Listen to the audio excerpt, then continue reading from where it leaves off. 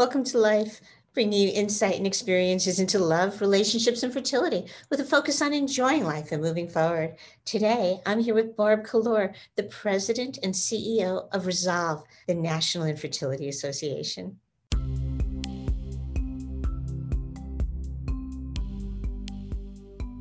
Welcome to Life, Love, Insight, Fertility Experiences. I am here today with Barb Kalora. She is the president and the CEO of Resolve. And for those of you who listen to the podcast, they know how frequently I talk about Resolve. Resolve is the National Fertility Association. I think it is probably the largest organization in the world. I must say that since I have been involved in fertility, I think I shared this with you, it has exploded under your leadership. People know what infertility is. People know 1 in 8. People know, what IVF is, or they're beginning to know what IVF is. So thank you so much for being here today. And I could probably talk to you for hours. So, well, it's such an honor. It's a thrill. We love working with you, Lori, on so many levels, and you do such a great job of breaking this horrible, journey down into a way that really people can cope with it and live a full life. And so we applaud you and your work and for putting this together. I'm just honored to be here and share and talk with you. I mean, you and I can, as you said, talk for hours. So happy to be here. I think that your story is amazing. And so, very often you talk about fertility, but fertility is almost like a mirror reflection of life in many ways, because it's a journey that we go on. And so I think we could take so much from it. And I'm just like in awe a little bit of how you even got started doing what you do. So could you share that a little bit? Sure. Well, Resolve, the National Infertility Association, is a nonprofit organization. It was founded in 1974 by a woman in Massachusetts. Her name actually is Barbara, Barbara Eck. And she was a nurse, and she was going through her own infertility struggles and knew enough, I guess, being in healthcare, the power of connecting people together. So she met some women in a waiting room at a doctor's office and invited them over to her house. They sat around her kitchen table, and that was the first support group that started. And so in the early 1970s, she started gathering people around her kitchen table. And then in 1974, she incorporated in Belmont, Massachusetts, and she saw the need for it. And then they started, putting out informational flyers and leaflets and that sort of thing. Well, I'm the recipient of that because when my husband and I were going through our own infertility struggles, I found a mental health provider, just like you, Lori, but here in the Washington, D.C. area. And she very strongly encouraged me to connect with Resolve. And she said, like, I think it was like my first therapy appointment. And she said, you would really gain a lot of value by connecting with Resolve. And I honestly, after 2 years of treatment, I didn't even know of Resolve at that point. And so I started connecting with them here in the Washington, D.C. area. So grateful for all of the people that came before me, that there was programming and support groups. And so for about the next year, I connected with Resolve. I gained a lot of value from everything I learned. And we reached a point, my husband and I, where we felt like we could make a decision on our next steps. And we chose to build our family through adoption. At that point, I had been a consumer, a user of Resolve services.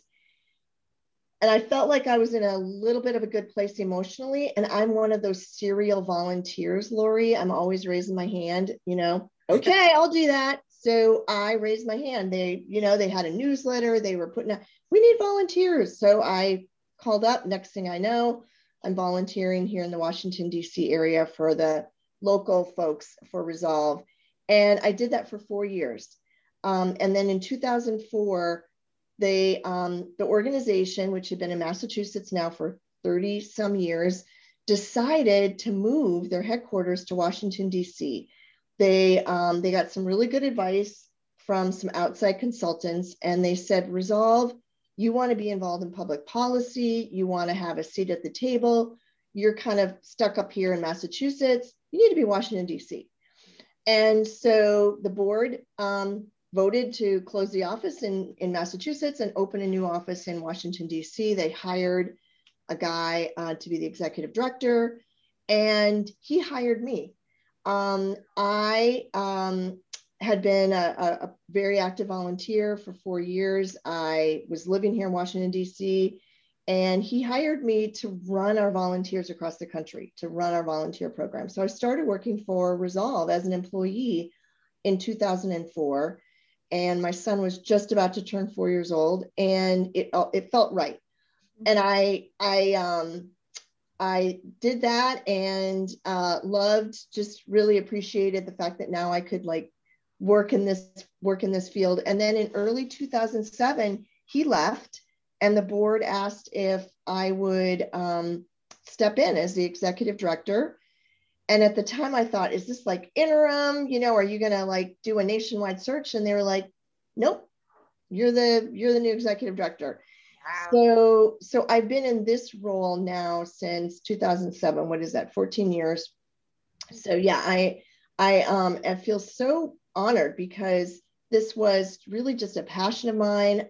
It's something that I feel so much of a connection to our mission because it helped me. And I feel like I'm a mom today because of Resolve, and built my family. And so I love what we do. I love every day what we do. Now, you talk about the work that we've done over the last many years. I appreciate, that you are thanking me, but I'm just one person. And I sort of feel like I'm a caretaker of Resolve at the few years that I'm here in its long history. I mean, we're going to be a 50-year-old organization in just a couple of years. Right.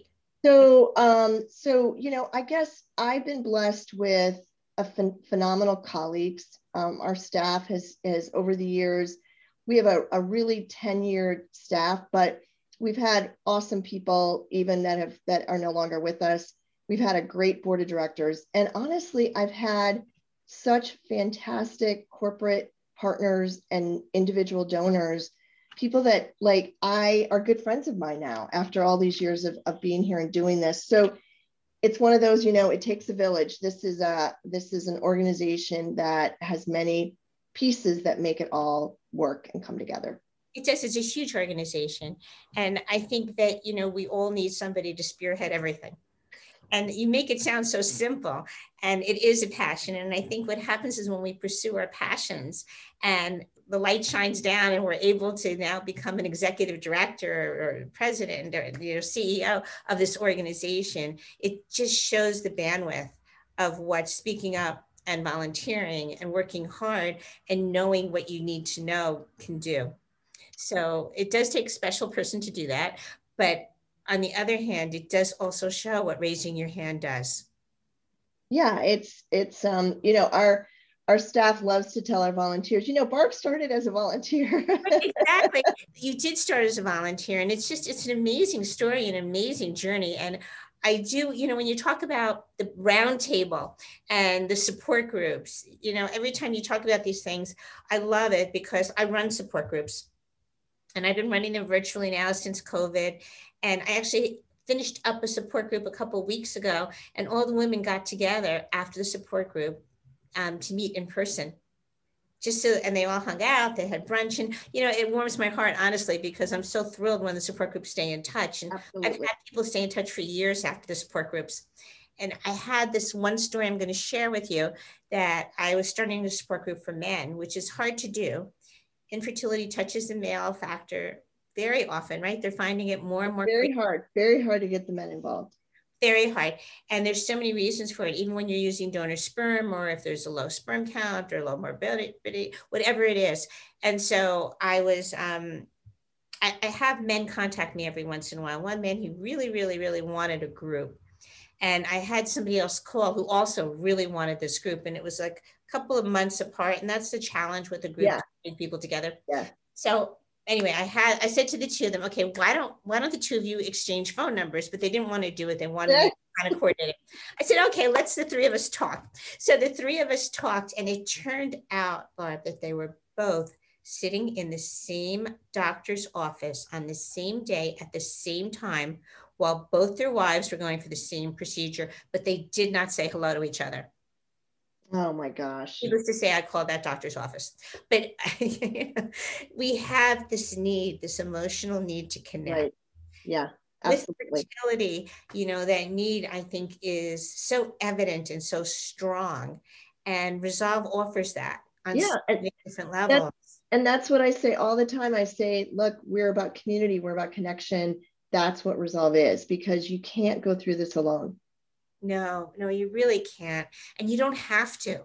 That's the beauty of it. You don't have to. You don't have to. Yeah, about Resolve, they take a deep breath.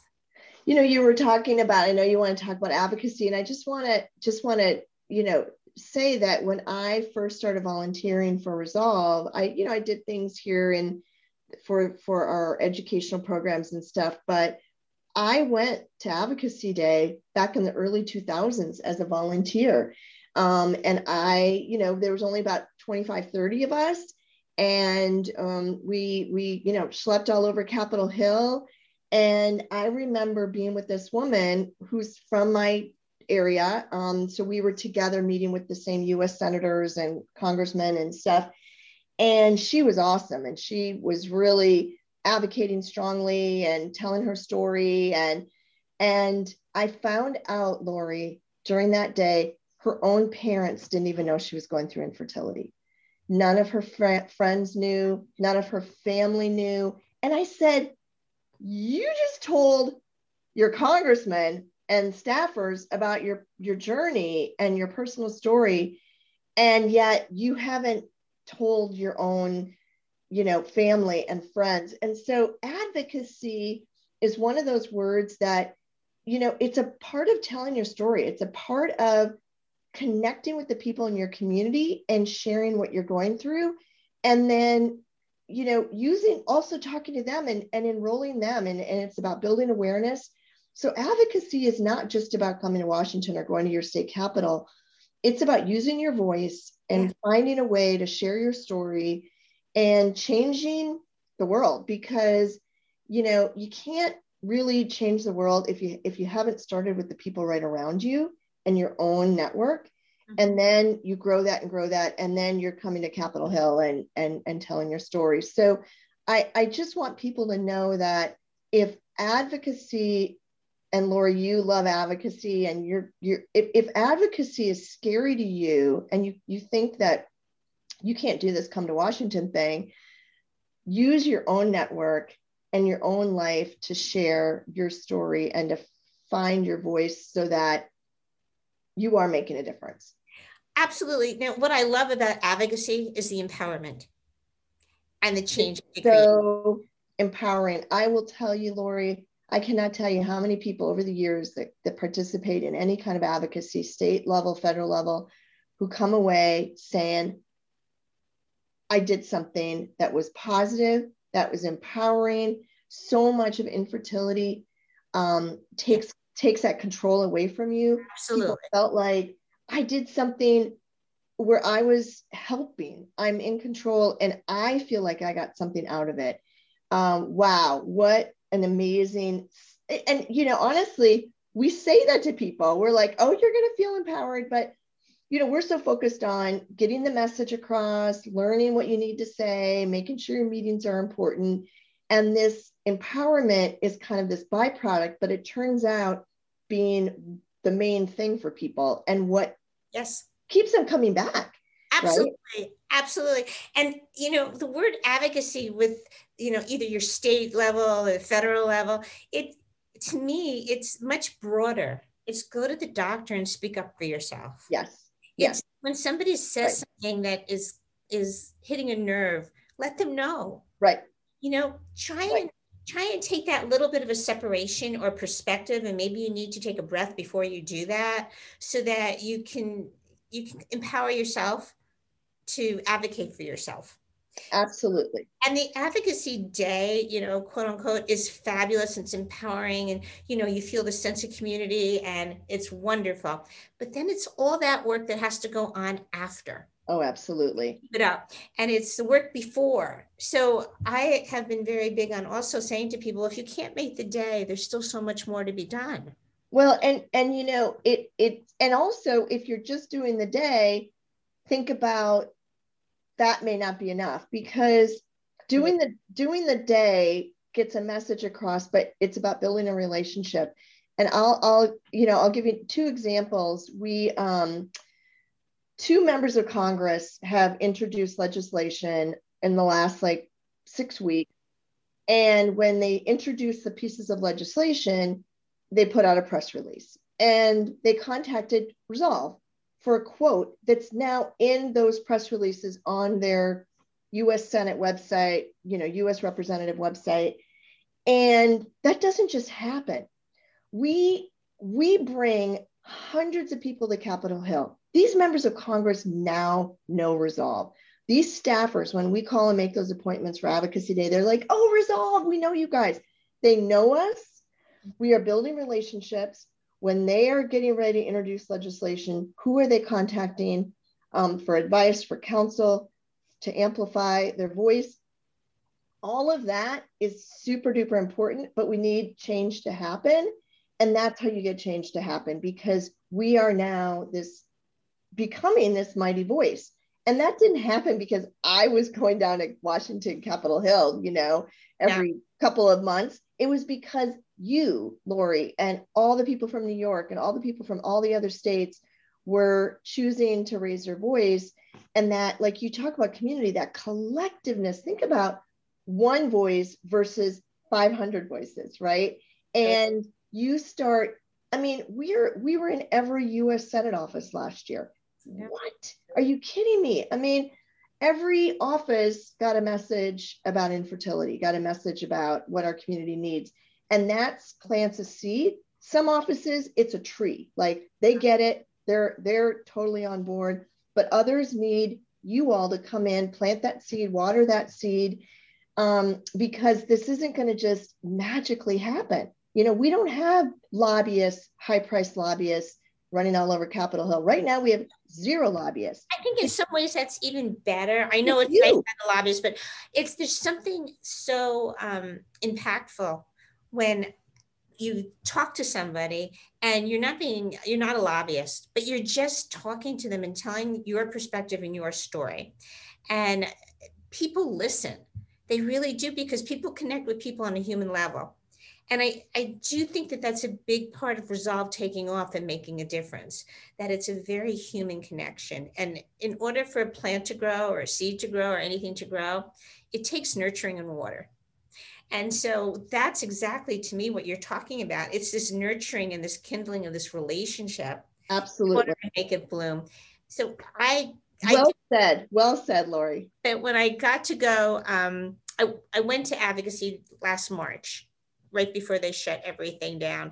And some of the people and I've only gone to one in person, and several of the people that we had appointments with, they had the junior people meet with us and they didn't even know anything about Resolve. So just to educate them and see their eyes kind of light up and listen, that you're making a difference.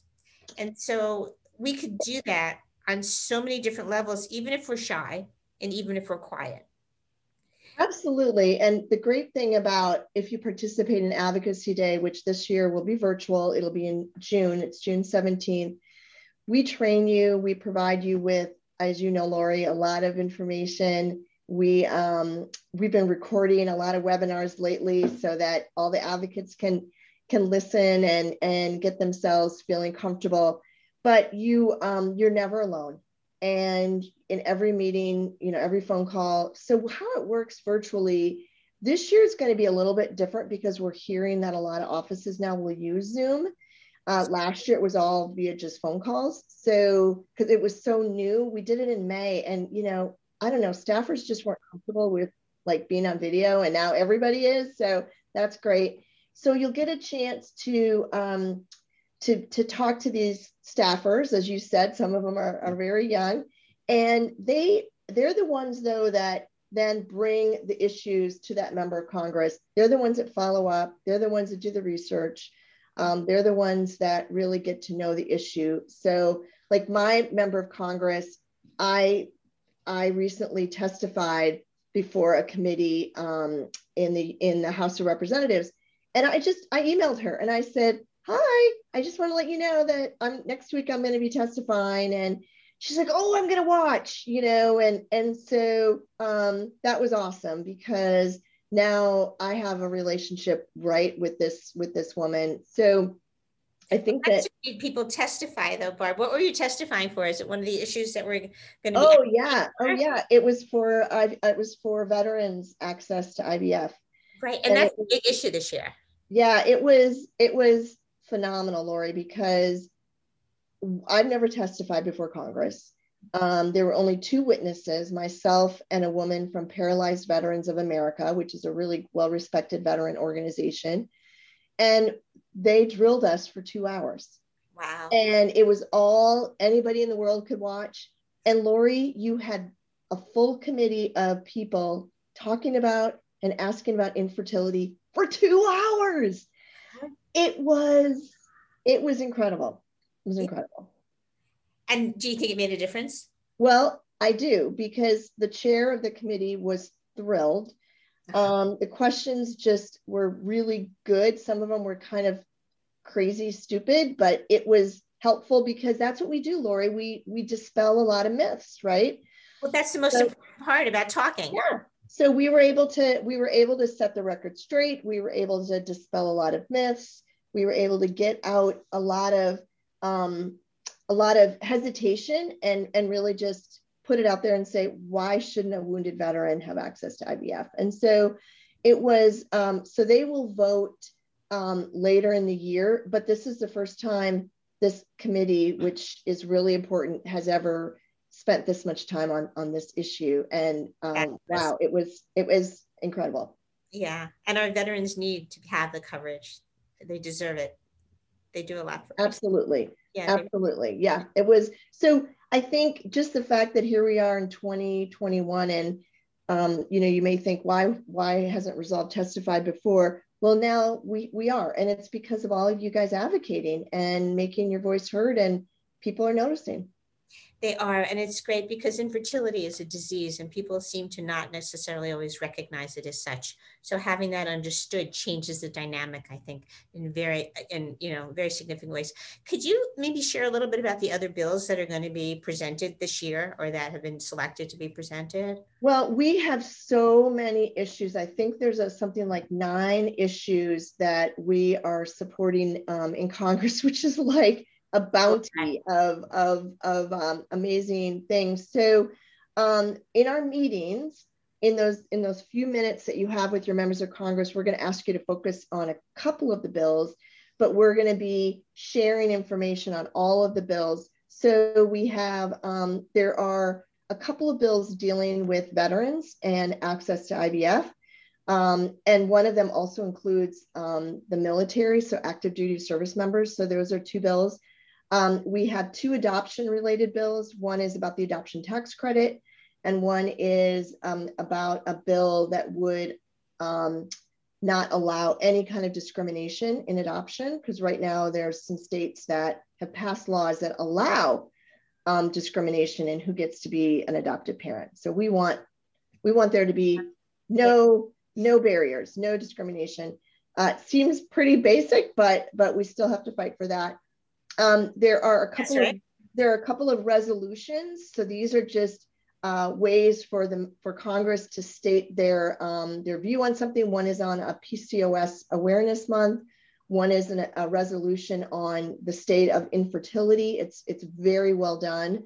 A group called Hadassah put that together. And then we have, there's a uterine fibroid bill, which is a really good bill. And then we're going to be advocating for medical research funding. Gosh, Lori, it's so much.